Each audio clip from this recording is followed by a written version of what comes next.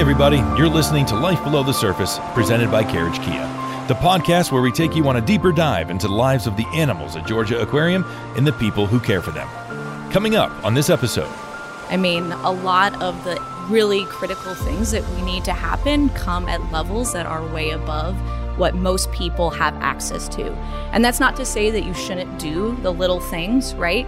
Getting rid of plastic straws is a thing that makes us feel good, but it ultimately isn't going to be the thing that stops climate change, which I think is the existential threat of not just our time, but probably all of humanity that we're going to have to deal with. I mean, we're all connected by the ocean in some way, shape, or form. It doesn't matter how far you are from that ocean, we are connected. By the very air we breathe, half of it comes from the ocean. So we are connected. By the very food we eat, by the economy, we're all connected there. I'm Josh Blaylock. For the past 20 years, I've been in the zoological community. I was an animal care specialist for 15 of those years, caring for sea lions, dolphins, otters, walruses, birds, and a wide variety of different species. And now I'm very happy to be the senior manager of exhibits and projects here at Georgia Aquarium. In this podcast, I'm going to introduce you to some of my amazing coworkers and tell you some behind-the-scenes stories of how Georgia Aquarium works. This is Life Below the Surface, presented by Carriage Kia. Life Below the Surface is presented by Carriage Kia in Woodstock. Carriage is Georgia's leading Kia dealer and one of the top dealers in the entire nation. Service, community, and education are hallmarks of Carriage Kia in Woodstock. When it's time for you to lease or purchase your new vehicle, we hope you'll consider Carriage Kia in Woodstock. Check them out 24/7 at carriagekiawoodstock.com. Welcome back to another episode of Life Below the Surface. Believe it or not, this is episode 6. I'm your host, Josh, and today I'm joined by 2 doctors. Don't worry, I'm feeling okay. I'm being joined today by Dr. Katie Lyons, one of our research scientists, and Dr. Dane Budo, who is a marine biologist and the director of external engagement. Dr. Dane, Dr. Katie, Doctor, welcome to the podcast. Now, you both play a huge role in our conservation and research initiatives here at the aquarium. So, and Katie, I'm going to start with you. Can you tell me just a little bit about what you do? Sure. So like as you said, I'm a research scientist here. Basically, that means that my job is to help increase our scientific presence in the scientific community. So my specialty is on shark and ray biology. So pretty much all of my projects that I work on have to do with their reproduction, their ecology, or their physiology in one way or another. Very cool. Dane, same question. What do you do here? Great. So I'm in charge of external engagement, but it's external engagement for our mission-based programs. So research, conservation, education from communities just next door to the aquarium to communities thousands of miles away relating to climate change, ocean conservation, marine protected areas. What do communities need and how can we help? That's where I come in. So that's kind of a great kind of lead in, because it's no secret to us especially, but also to our listeners, that many species on the planet today are in danger of becoming extinct. Dr. Katie, can you tell us just a little bit, kind of give us some insight into this? Like, what is causing, especially in the marine environment, what is causing so many species to become threatened or endangered? Humans. So we have an unfortunate large footprint that we leave on the environment, and we leave that in many different ways.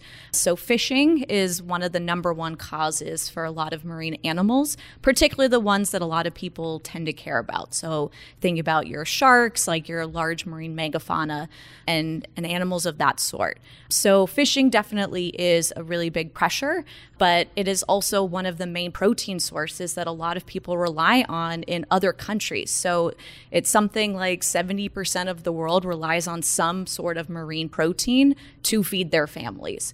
We have this need to want to be able to have people be able to feed their families, but we also need to be able to do that sustainably so we can have food for future generations, as well as intact environments for people to be able to show all the variety of species that we have in the world.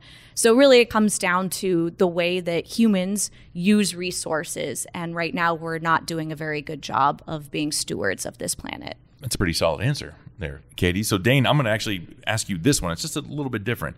If everything that Katie just mentioned, if that trend continues, especially for communities and populations around the world, that trend continues, what will our world, what will our ocean look like if we keep doing these unsustainable type of actions? Well, it will lead to a situation where you have the ecosystem services that all of these species provide, the ones that we like to see, the big ones, but also the tiny ones. These ecosystem services will affect human beings and communities and welfare and all of those features. That will no longer be the case. So our food security, our mere existence, especially in small island developing states that are bombarded by hurricanes and storms because of loss of reef activity, climate change, all of this will change. So our very lifestyle will change because we depend on these species. So oftentimes we speak about saving the oceans. We're really saving ourselves by research and conservation of the oceans. I think that's a very important kind of point, is that when people think of conservation, or when there's an argument that conservation isn't important because, it's not really affecting me, Dane, you might be able to speak on this a little bit more. That's not really true. Conservation affects all of us. And as you just said, conservation is, in a way, almost a little bit more of a selfish kind of thing, because, yes, we are saving that particular species, but it ends up, in the end, benefiting us. Is that something that you have been challenged by in your career so far, trying to get people to understand that? Definitely. I mean, we're all connected by the ocean in some way, shape, or form. It doesn't matter how far you are from that ocean, we are connected. By the very air we breathe, half of it comes from the ocean. So we are connected. By the very food we eat, by the economy, we're all connected there. You mentioned the word selfish, and I'm happy that you mentioned that word, because if we were truly selfish, if human beings were truly selfish, we would protect the environment a lot more than we are right now, because we're protecting our needs, our need for food, our need for wonderful beaches around us to lay on a vacation. If we are truly selfish, we will protect the environment a lot more than we are right now. So, okay, Dr. Katie, with that being said right there, what is something that, say, the average person, or let's say you're having a conversation with someone brand new and you say, well, I'm a research scientist. We're going to get into it later. You get to go out into the field and have some pretty cool experiences. What is a way that, say, the average person that you bump into at a restaurant or out and about or something like that, what is something that, say, you would give as advice to the average person to try to kind of help get these messages, especially the ones that Dane just mentioned? How do you kind of get those messages across? Yeah, I think the first thing I would say is go vote. I mean, a lot of the really critical things that we need to happen come at levels that are way above what most people have access to. And that's not to say that you shouldn't do the little things, right? Getting rid of plastic straws is a thing that makes us feel good, but it ultimately isn't going to be the thing that stops climate change, which I think is the existential threat of not just our time, but probably all of humanity that we're going to have to deal with. So I would say the first thing is to vote for people who are enacting policies that are going to help us be sustainable on this planet. The second thing that I would say is to know where your food comes from and think about the types of resources that you use and what are ways that you can cut back on that. Is that taking public transit maybe a few more times than you might want to?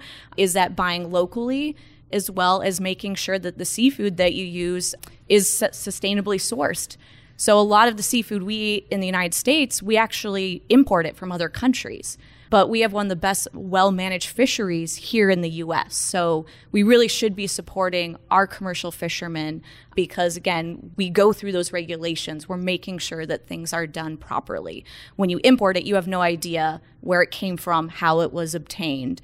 And there's just a lot of implications that come around with that. Very good answer. Dane, do you have anything to add to that? Yeah, I'd like to add one more level to that. Go for it. I work a lot with marine protected areas, and some of these marine protected areas are actually no-take zones.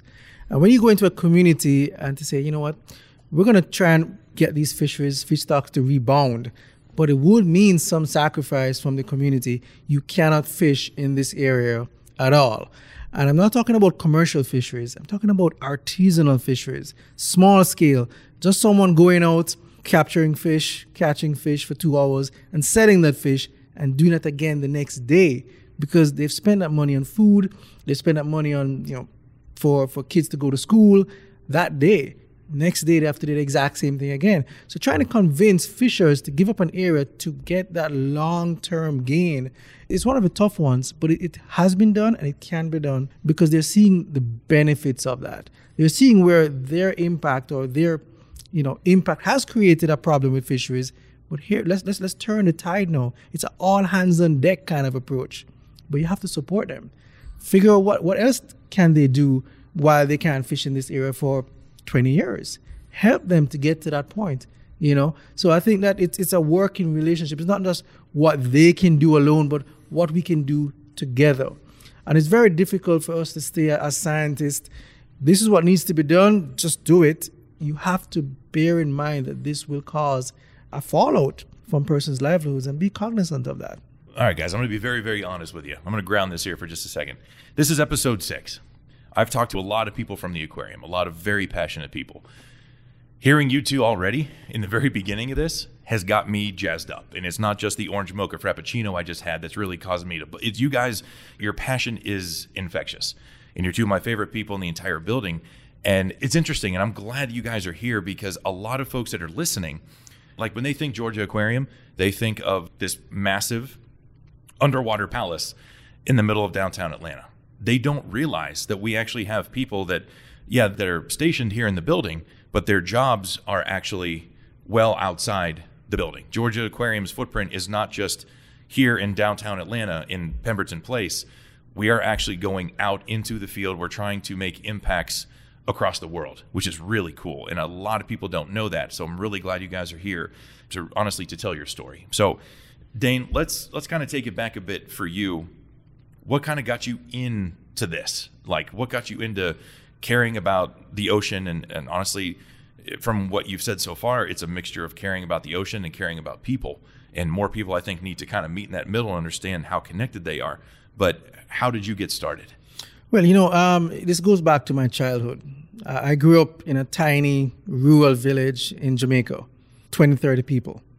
Very poor, no running water is that kind of thing. We have to find our food ourselves or grow it ourselves. I've always wanted to be a marine biologist, and I couldn't swim. And all of my family couldn't swim at that time either. I'm the only one in my parents' family that can swim. But I've always wanted to be a marine biologist, to be fascinated by the ocean, watching black and white shows. And I kind of dated myself here. There were no color televisions when I was growing up as a child, all right, available at that time to us. But I was still fascinated by it. I was in total awe about it. But having that background of, the small scale, locally led initiatives, and realizing that when I want fish to eat for Sunday dinner, I have to go to the fisherman who's coming in on that morning and buy fish from them. And you slowly seeing that going down. The stocks are going down. It's affecting the price of this fish, and we can't afford it. So it affected my dinner table in much of the same way. And that's what's kind of driven me to do something about it. Let's stop complaining about it. Let's stop documenting decline. Let's flip that. Let's change it. I want to be an agent of change. And I think that I have been in some respects, and I want to continue to do that. But what I've realized is not just parachuting in and thinking that you know what's best for a community or a country. Ask them, what would work for you? How can we help? And taking that approach and helping people for their own livelihoods, that excites me. That's what I want to do. I want to make a change. I want to be impactful in that way, because in the long run, it would benefit us all.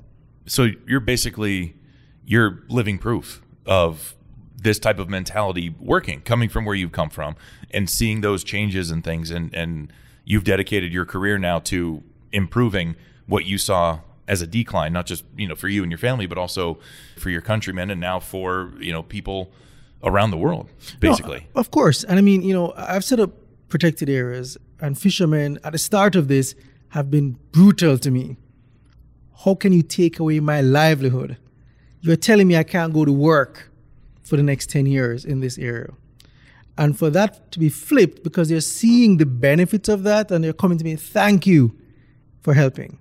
And, and that's fine. I love that kind of gratitude, but that's not why I'm doing it. The fish will never tell me thanks. Okay? If you're expecting that, you're in the wrong field. If a marine scientist is expecting a pat on the back from the things that we're protecting, do not get into this field. So you have to have that deep-seated passion for it to get up at 5 o'clock in the morning and head out to sea and out there for 12, 13, 14 hours. That's what drives you. And if you're feeling that you're not having that impact, do something else, because that's what counts. You need passion to drive this impact. Amazing. Katie, it's going to be tough to top that one there. That's a pretty awesome answer. But what's your background? I know you're from the Southern California area originally, correct? The Southern California, yes. Southern California, yeah. I'm from the LA area. Go Dodgers. So growing up, I also wanted to be a marine biologist since I was very tiny.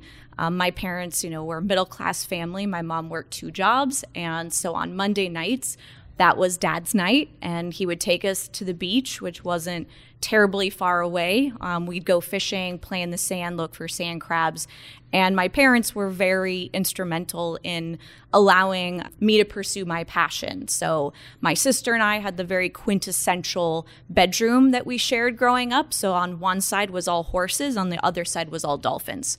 And so my parents would enroll us in, after school programs that had to do with marine biology of some sort with our actual local aquaria.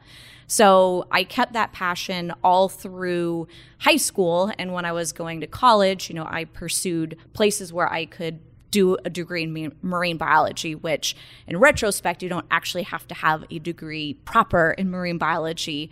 But that led me to UC Santa Cruz, which is where I did my bachelor's. And then, when I was getting ready to finish up my degree, I, knew I wanted to go to graduate school. I wanted to further my understanding. I'm fascinated by how animals work and how their adaptations allow them to use the environments that they inhabit.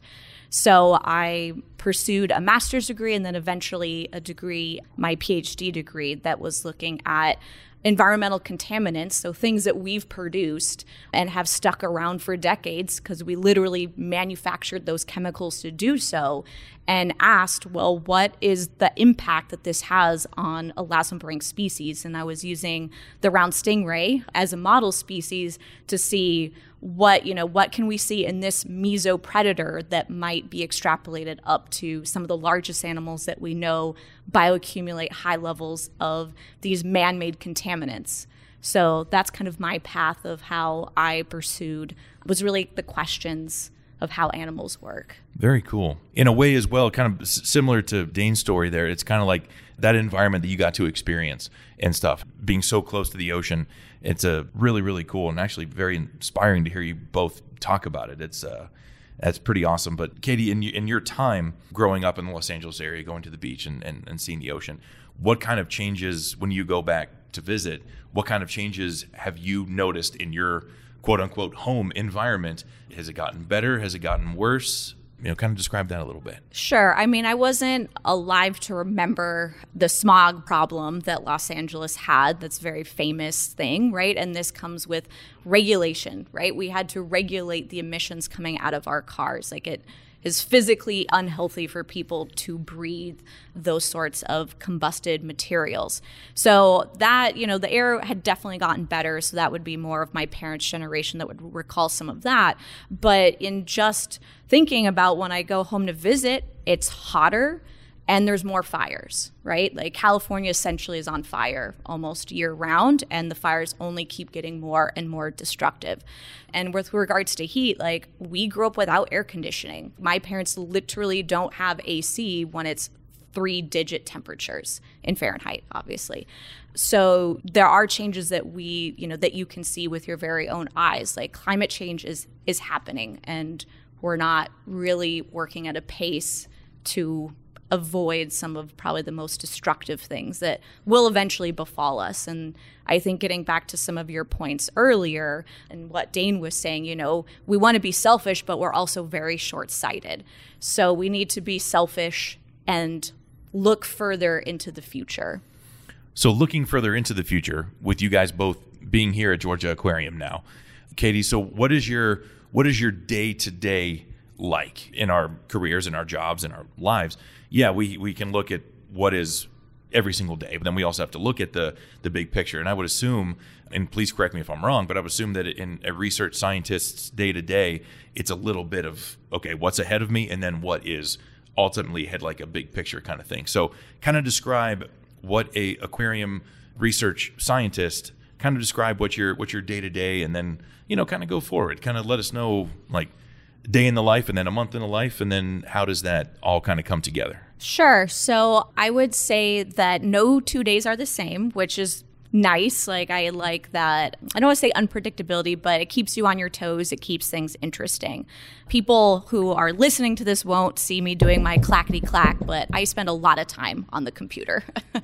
Well, they're going to hear it. So It's perfect. Yeah. So I spend a lot of time on the computer, whether that is meetings, planning collaborative work with colleagues, whether that's writing manuscripts, because that is the currency of how our field operates. So it is very much a publisher parish. So if you're not able to write and communicate your science and get that out there, then what is the point?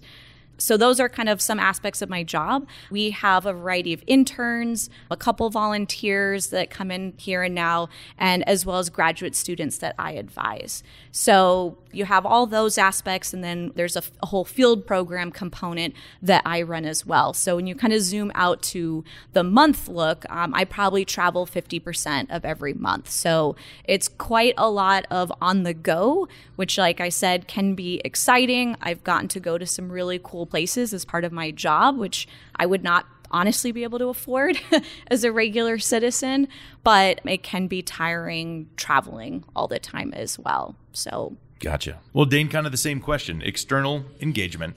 What does that day-to-day, month-to-month, year kind of look like for you? Take us through what you do. Well, I mean, as a marine biologist as well, we're looking for opportunities to make an impact. So a lot of it is relationship building. It's reaching out to persons, whether it's existing relationships or new relationships, organizations, local communities, persons, single persons that can help us to work together in the ocean conservation field, pretty much any corner of the world. There's no shortage of need for what we can do. So we have to be mindful of choosing, the right ones, the ones that will have our best interest at heart, be able to benefit from what we can bring. Because if we allow ourselves to choose every single thing, we'll just be diluted and not make that kind of impact we want to create. So a lot of my day-to-day is building those relationships, going out into the field, meeting these persons, helping them to develop projects, whether it's marine protected areas. I mean, we're launching 2 new fish sanctuaries that we help to develop in Jamaica, my homeland, which is very, very near and dear to my heart. So that's a special 2 places. But every year we want to be developing more of these conservation areas. The entire world is looking to protect 30% by 2030, but we want to protect more than that, because it will take a lot more than 30% to reverse the decline that we've seen over the last 5 decades. So it's working with those partners that can help us, and we can help them as well. That's kind of my day-to-day. So I do spend quite a bit of time in the office, but also quite a bit of time at conferences and in the field working with Native communities.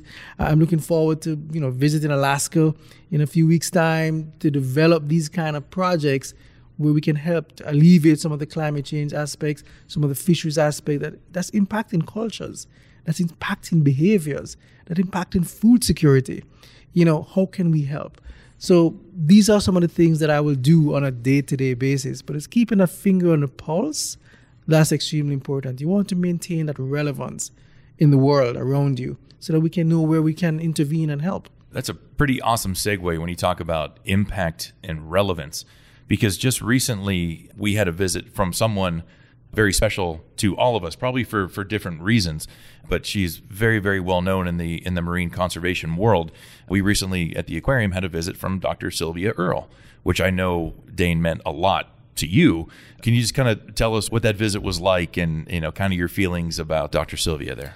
Well, so I've been working with Dr. Earle for a while, developed some hope spots around. So I was happy that we could mesh Georgia Aquarium when I came on board with Mission Blue, Sylvia Earle's Alliance, to really enhance that. I was very happy that we could provide some time, some interface with the young scientists here at Georgia Aquarium, the persons who are enthralled by what she's doing and totally motivated, to have some FaceTime, because that motivation of just saying, hey, let's do it together, and really rev them up. I think that was very, very, very, very good for me, a very good experience for me to see that kind of interface. And, we're happy that we're working with her a lot closer now to developing hope spots. We're going to be doing one in St. Helena's to make sure that that's a hope spot. And then, of course, looking for Alaska and some other places as well for hope spots. These special places in the world that give us hope, but it also brings attention to ocean conservation issues and getting everybody together, because we're all connected.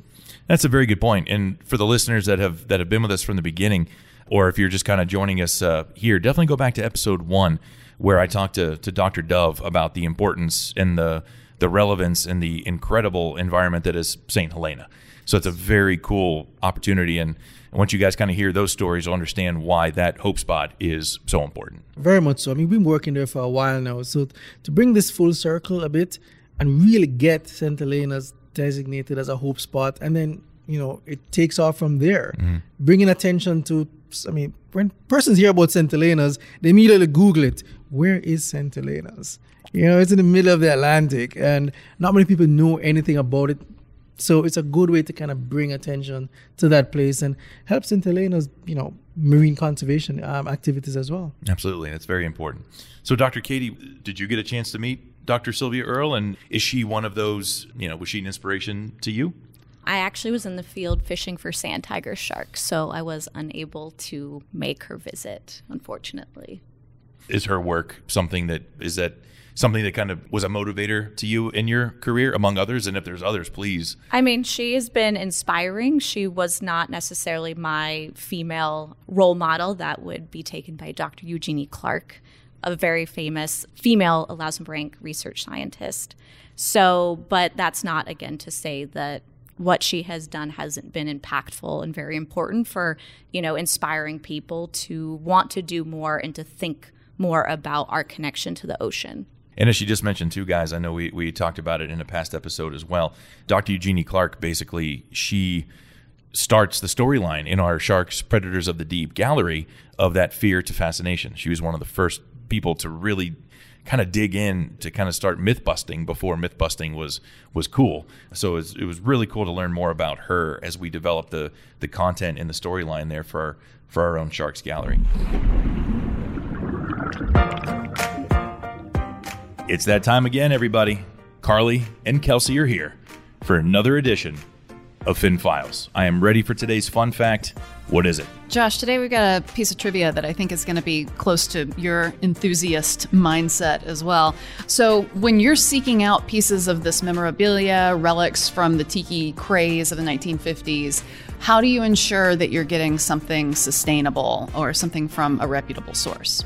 I think my best guess would be to make sure that it's not made from anything that was ever living, any type of reproduction. With 3D printing being what it is today, there is nothing out there that can't be reproduced in a more ecologically friendly manner that does not include taking a live souvenir. Absolutely, or souvenirs that aren't made from animal products. So fishing floats, net floats, old nets, like ship's wheels, that sort of thing is a great way to get that effect without necessarily using an endangered species derived part. That's a very good point. So for all you decorators out there enjoying your summertime, remember, anytime you're decorating for your little luau, tiki party, something like that, make sure it's sustainable, making sure we're taking care of our oceans any way that we decorate our own homes.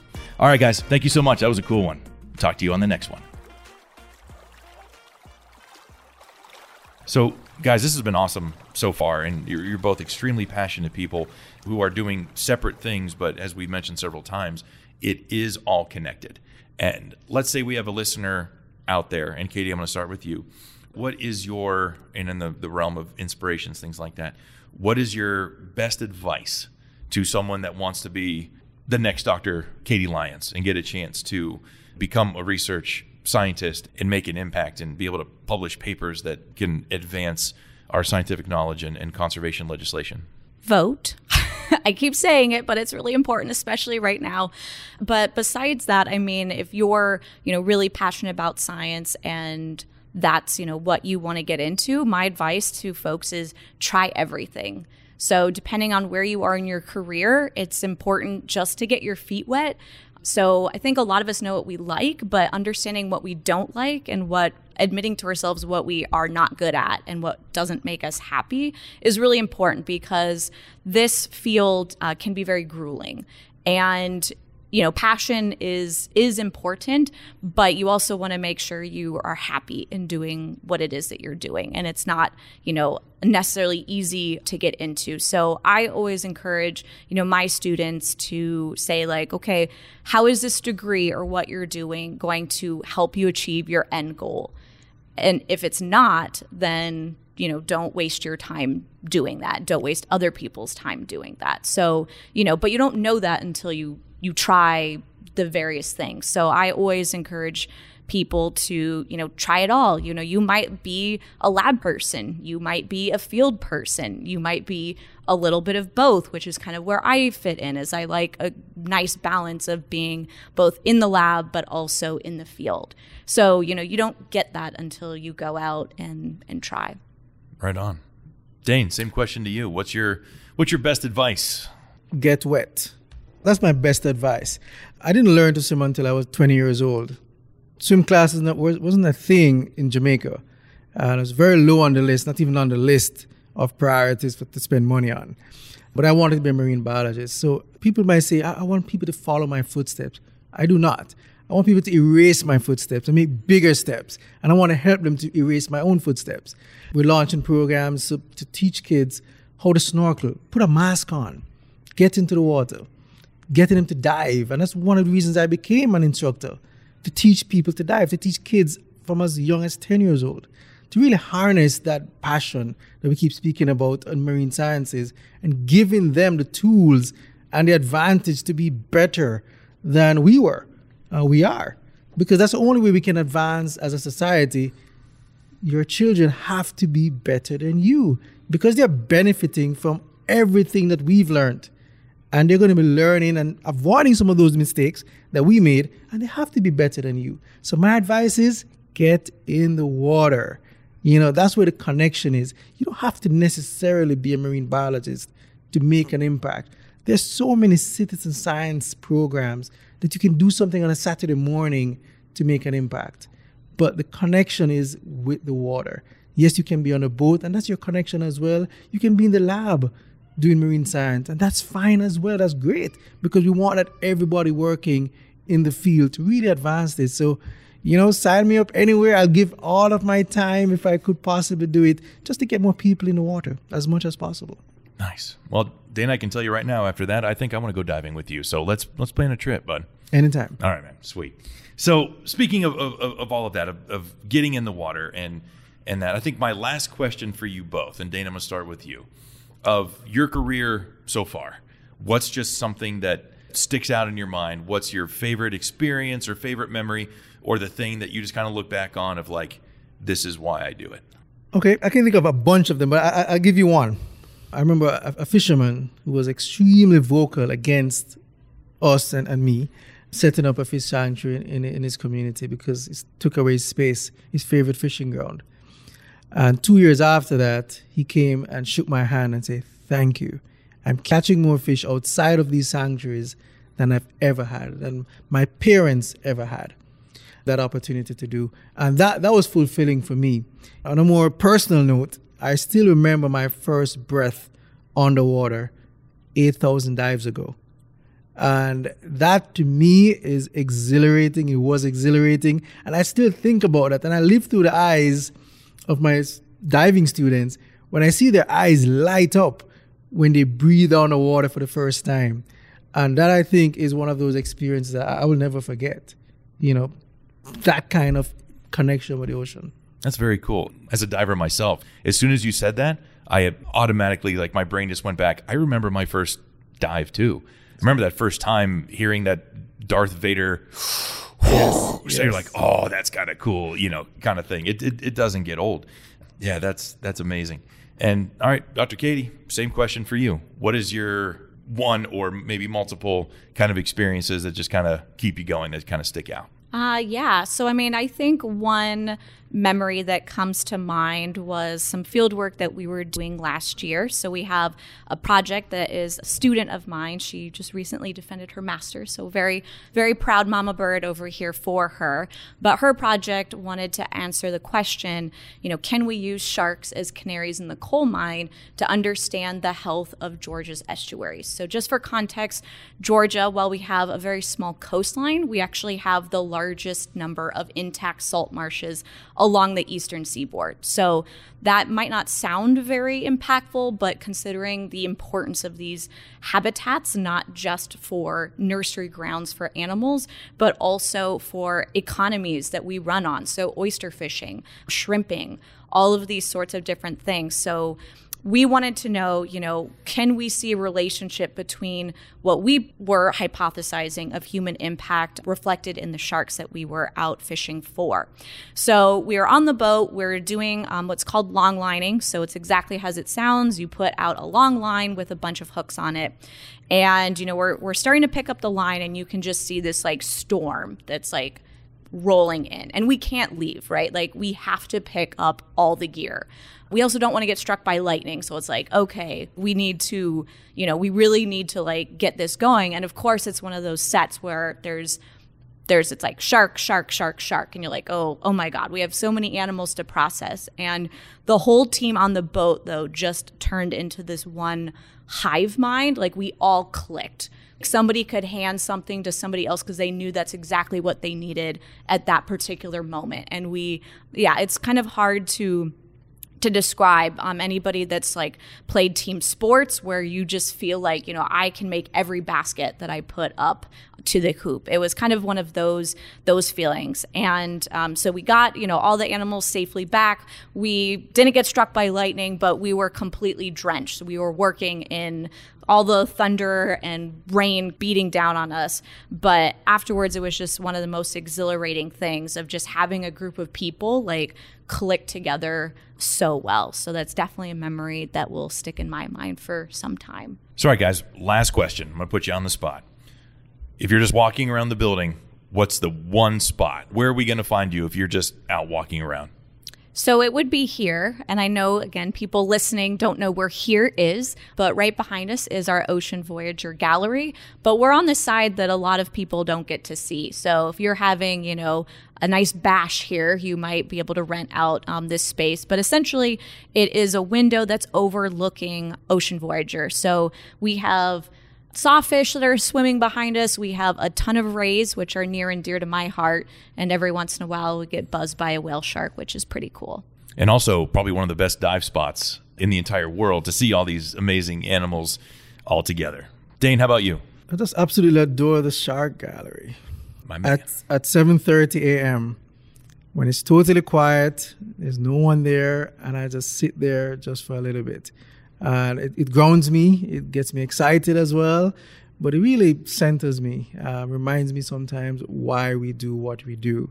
To protect these species, often misunderstood, because sometimes I'm misunderstood as well, so I can relate. But it's this misunderstanding and changing that. And, it reminds me also of not just the power that we have at Georgia Aquarium, but the responsibility of changing behavior, of changing attitudes, of fear to fascination of these creatures. That's what gets me going, especially in the morning. Awesome. Guys, thank you so much. That was amazing. We're now being joined by Chris Coco, Senior Director of Aquatic Sustainability. Now, you have a very interesting title there, Chris. Could you tell us a little bit more about what it is you do here at the aquarium? Well, Josh, how you doing? Thanks for having me today. I've been here for a long time, as you know, at the aquarium, but I've really recently assumed a new role, and it's really a reflection of the institution's desire to do more things with sustainable sourcing of animals and food items for our animals and conservation projects in general. So it's really exciting stuff coming up. Very cool. So, Chris, you and I we've never worked together directly, but over the past 6 years, we've had some very interesting kind of experiences that we've shared. One of them, if you remember, all the way back to, unbelievably, that was 6 years ago now, all the way back to 2016, and that crazy event that was Hurricane Matthew down there in Florida. At the time, Georgia Aquarium was associated with a really beautiful animal facility right there on the beach. And our job, we were asked to go down and help out that facility, help out those animals. in what was possibly at the time supposed to be a Category 4 hurricane, which was making landfall somewhere in that Central Florida area near St. Augustine where this facility was. And I just remember thinking back on that experience of how crazy it was that we were the only vehicle going south on I-75 when all of 75 North was a parking lot, if you remember that. And then getting there and kind of getting that facility ready and experiencing everything that we did from, remember that lovely evening there in the shelter where 16 Georgia Aquarium employees were stuffed into a third grade classroom? Yeah, I'll tell you, there's no better way to bond with your coworkers than to be sent into the teeth of a deadly hurricane when everybody else is getting out of town. So, yeah, that was a great time. In retrospect, it was a great time. Not so great at the moment. But, yeah, the third grade classroom lodging was just awesome because all these grown men and women just jammed into there, surrounded by local folks who were genuinely worried about their homes and their lives and pets and everything. So that was a bit of an eye-opener, too. Right. I remember when we were kind of picking our spots, Drew from the Dolphin department was like, oh, I got this back corner. No one's going to be near me. I'll be completely safe. He didn't realize that he picked the closest spot to the one and only bathroom in the room. So all night long, he was being woken up by everybody that was going to the bathroom. That's right. Crazy experience. But we made it through. The animals made it through. And just another adventure that, folks don't normally get to hear about. It's not something that we can really tell our everyday guests as they come in here. So really cool experience that you and I got to go through. And then unbelievably, only 8 months later, we went through Hurricane Irma.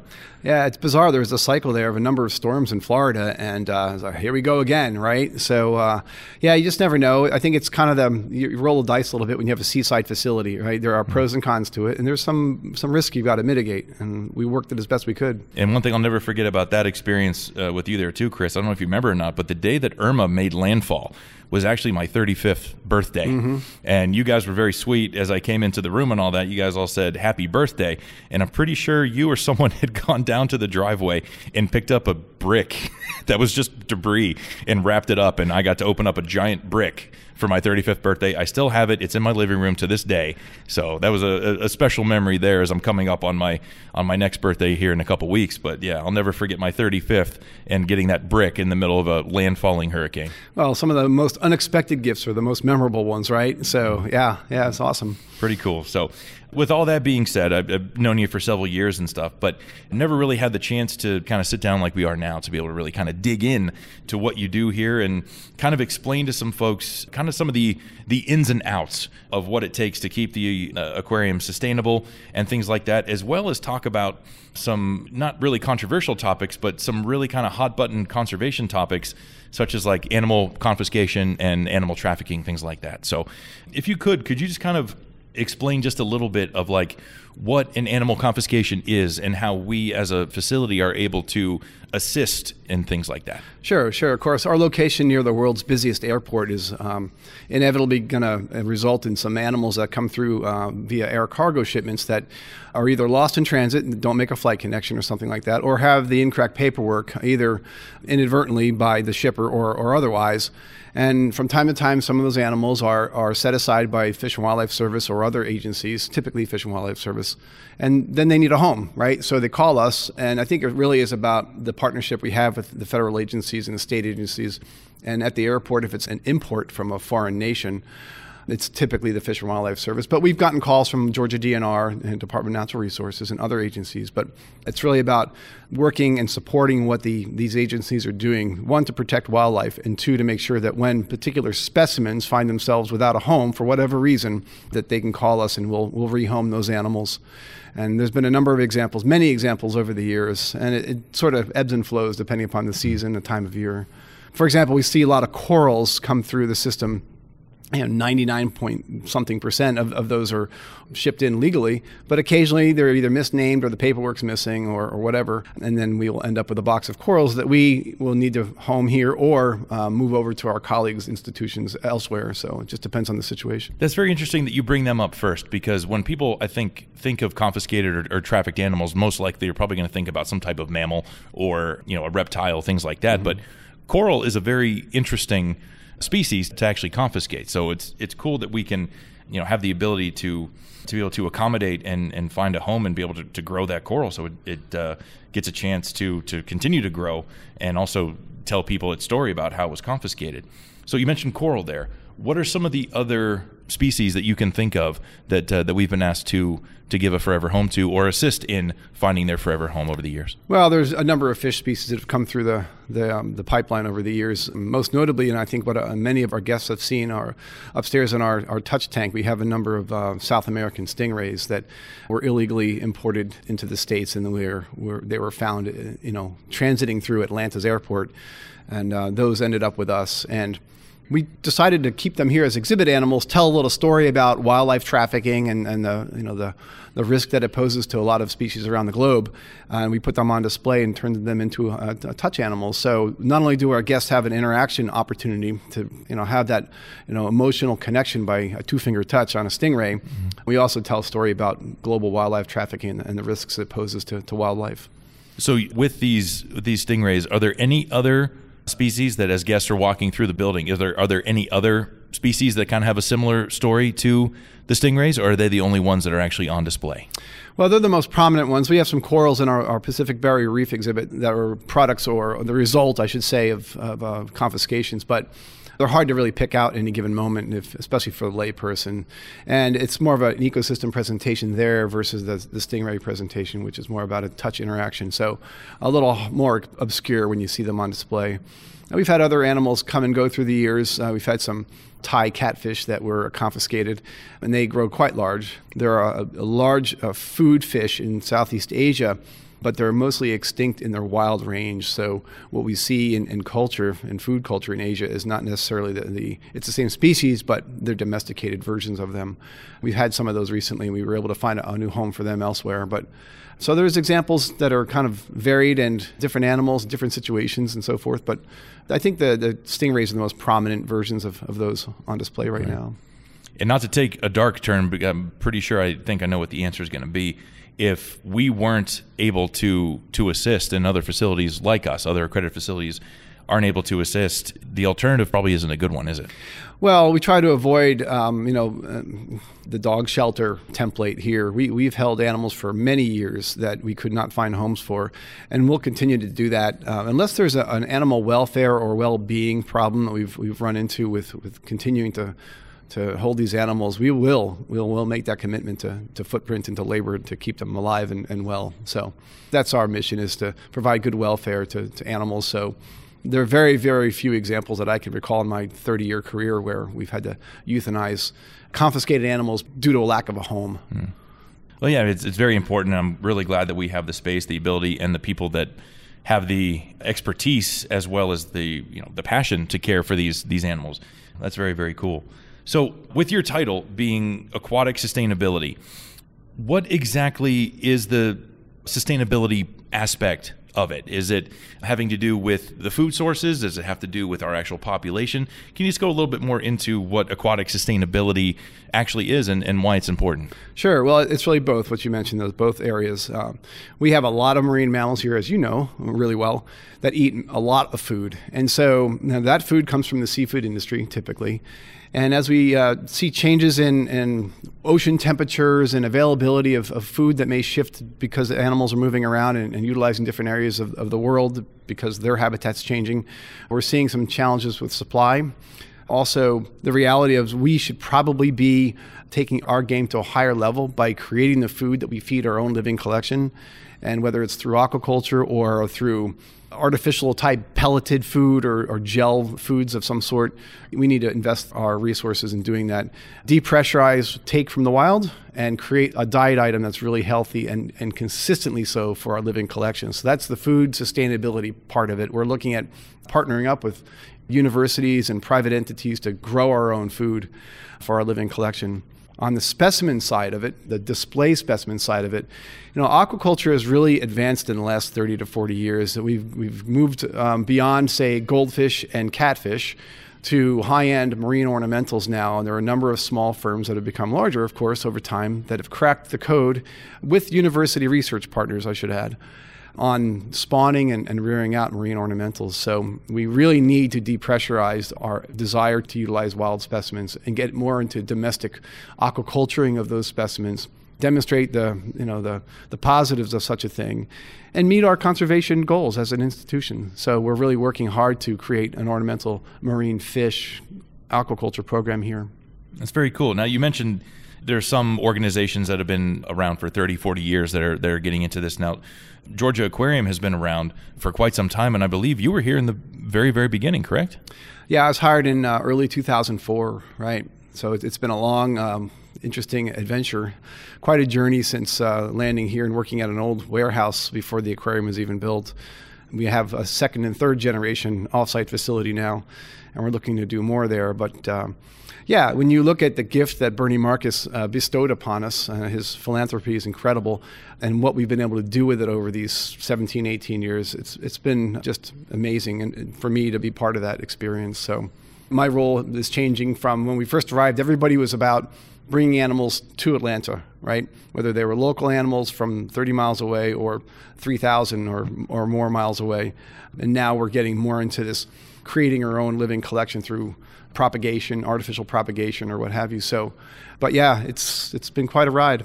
I can imagine. I mean, you mentioned it there. I'm going to use your own segue against you right now. You just said, traveling 3,000 miles, if not further. You were a part of the whale sharks coming to Atlanta, right? Yeah, we did several transports of whale sharks from Taiwan to Atlanta, and I was on a couple of those transports and spent quite a bit of time in Taiwan working with our partners there. It's an interesting place, Taiwan. They've got quite an ocean resource. And the nice thing about whale sharks that came from Taiwan to here is they were redirected from the market. So, years ago, it was legal to collect those animals and send them to market, the local seafood market. Now that's no longer legal there, which is great. And the nice thing about our whale sharks here is that tens of millions of people have seen them, perhaps who would never get to see whale sharks anywhere else. We also have to remember we're an inland facility, and folks can't necessarily do a whale watching tour or a scuba diving trip or those sorts of things. They put them closer to animals that we have here, whether they're whale sharks, beluga whales, or other things. So yeah, they've been great ambassadors, the whale sharks have, for all these years. I mean, and what you said is very true. I mean, this is the first and only place I've ever seen a whale shark. And you know that I'm a huge shark enthusiast and I love diving and things like that. But being able to see these animals every single day, it still doesn't get old. Does it still have that little romanticism to you as well when you see these guys? It absolutely does. It absolutely does. And as we're talking here and I see a whale shark go out of my peripheral vision, it's like, wow, it's a big animal, And we put a lot of resources and effort here into caring for these animals. And we've had them on display continuously for all these years. And we feel the next 30 years or more, we're going to have whale sharks here. It's going to be awesome. So when you were on that original transport, Taiwan to Atlanta, that's halfway around the entire Earth. Was there a moment during that where you're just like, wow, there had to have been something with like that little just, this is very unique. Yeah, I think there are a couple of wow moments, and they're a little bit intimidating. When you first see a whale shark swimming around in a sea pen, temporary holding in a sea pen, and then you move to a transport day where we're moving the animal out with cranes onto a boat, and you go to a harbor, and then you go to a truck that takes the animal to the airport, 2 animals at a time, actually. We're on a small coastal city in Taiwan on the east side, and they have a very short runway. So we had to charter a short runway, heavy lift cargo plane to get us from the smaller city on Central Coast up to Taipei, where we would connect with the 747 to go across the ocean. And so the particular cargo plane that we had was very old, very old. There was a lot of duct tape in that fuselage. It was something I was very worried about getting off the ground because our load is pretty heavy. You look at 25,000 pounds per box times 2 boxes. And a short runway that ends with a chain link fence, and the ocean is next.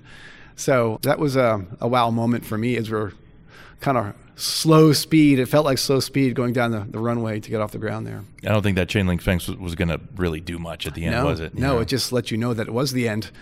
Right.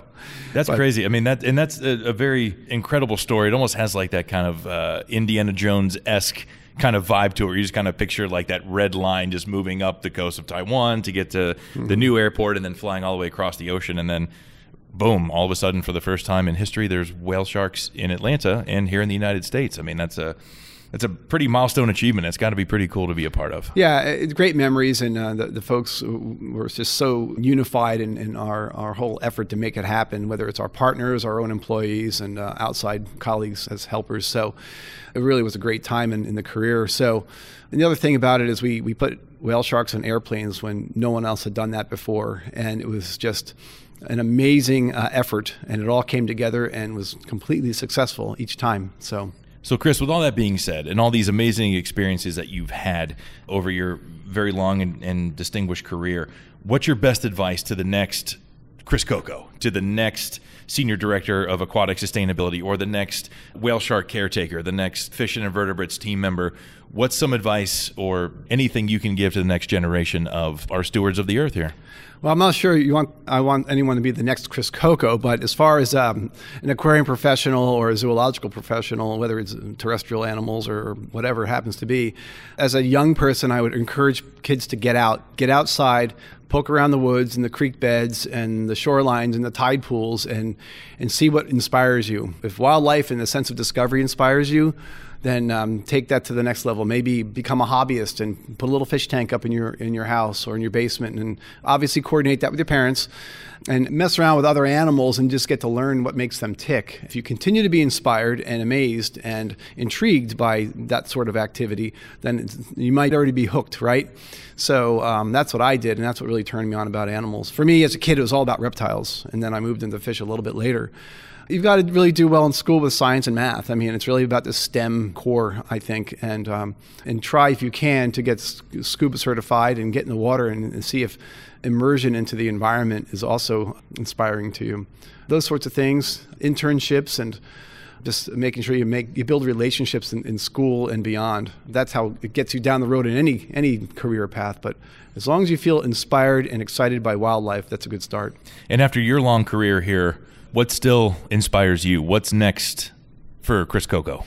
Well, what inspires me today, especially here at Georgia Aquarium, is our ability to take what we do to another level, another more sophisticated level that's going to set us up for the next 50 years, I hope. It's a long time frame, but it really goes pretty quick. You know, for me, 18 years has just gone by in the blink of an eye, right? So I want to, I hope, set in motion some foundational changes to how we operate with using sustainability as a core value. It should be something we aspire to all the time, and I'm looking forward to setting up programs that help, well, with all of our partners here, of course, that get us moving on that road. Very cool. Well, Chris, thank you so much for joining us today. One last question. I'm going to put you on the spot right here and now. If someone sees you walking around the aquarium, just enjoying your walk, where's your first stop? Where's some place that you're just always going to go when you're here in the building?